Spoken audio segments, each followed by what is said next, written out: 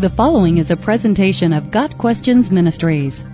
What is decisional regeneration, or decision theology? Decisional regeneration, sometimes referred to as decision theology, is the belief that a person must make a decision for Christ, consciously accepting Him as Savior in order to be saved. According to decision theology, the new birth occurs when someone hears the gospel, is convicted of the truth of the gospel, understands the need for salvation, and chooses to accept Christ rather than reject Him. Often, the decision to accept Christ is marked by an action such as walking an aisle, praying a sinner's prayer, signing a decision card, or similar activity.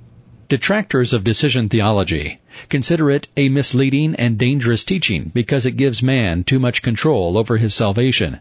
Some see decisional regeneration, salvation depends on making a decision, akin to baptismal regeneration, salvation depends on being baptized, and other works-based systems.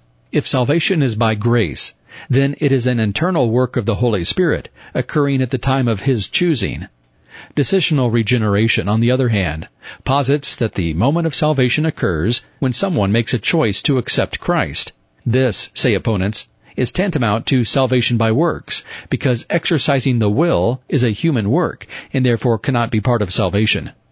Some are opposed to decision theology because it risks associating a spiritual event with a physical action, telling someone to make a decision for Christ, and to express that decision outwardly fosters the notion that salvation is synonymous with walking an aisle or reciting a prayer instead of being the work of the Holy Spirit.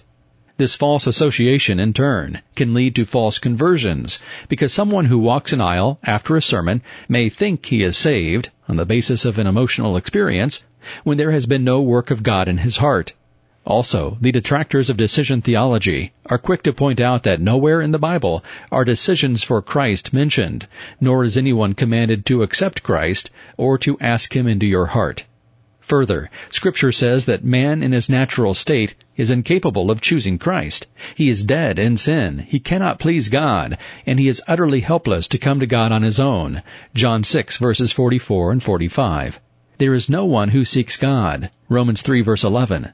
An unsaved person is unable to accept the things that come from the Spirit of God. 1 Corinthians 2, verse 14.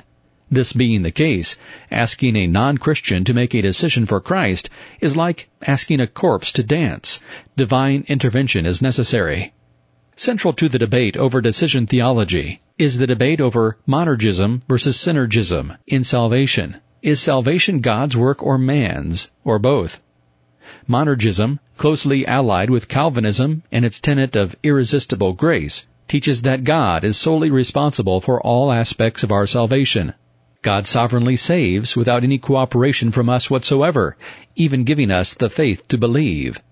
Synergism teaches that we cooperate in our salvation to some degree. Decisional regeneration can be seen as synergistic in that we must decide to accept Christ, a very limited cooperation, but cooperation nonetheless. The Bible is clear that salvation is totally the work of God. We can do nothing to secure salvation for ourselves. The Lord chooses us, draws us to Himself, gives us life, and preserves us. The new birth is not the result of a human decision. John 1, verse 13. Just as the Lord brought life to the valley of dry bones in Ezekiel chapter 37, Jesus gives life to whom He is pleased to give it. John 5, verse 21. At the same time, the Bible commands everyone to repent. Acts 3, verse 19. And to believe in Christ. Acts 16, verse 31. While the words "make a decision for Christ" are not used in Scripture, the fact that we are commanded to repent seems to imply an exercise of the will.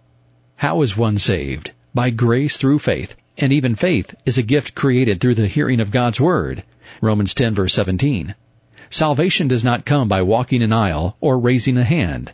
Saying a prayer does not save anyone. Reading and agreeing with the salvation pages on GotQuestions.org cannot save. Salvation is making a new spiritual creation, something only the Holy Spirit can accomplish. Does this mean that it is wrong for an evangelist to hold an altar call after his message?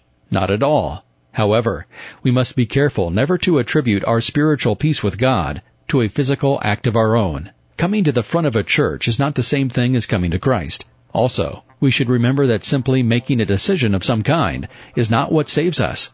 It is the all-powerful, sovereign work of God in Christ that saves. Rather than calling people to invite Jesus to come in, it would perhaps be better to urge them to repent of their sin and cast themselves on the mercy of God in Christ. God Questions Ministry seeks to glorify the Lord Jesus Christ by providing biblical answers to today's questions.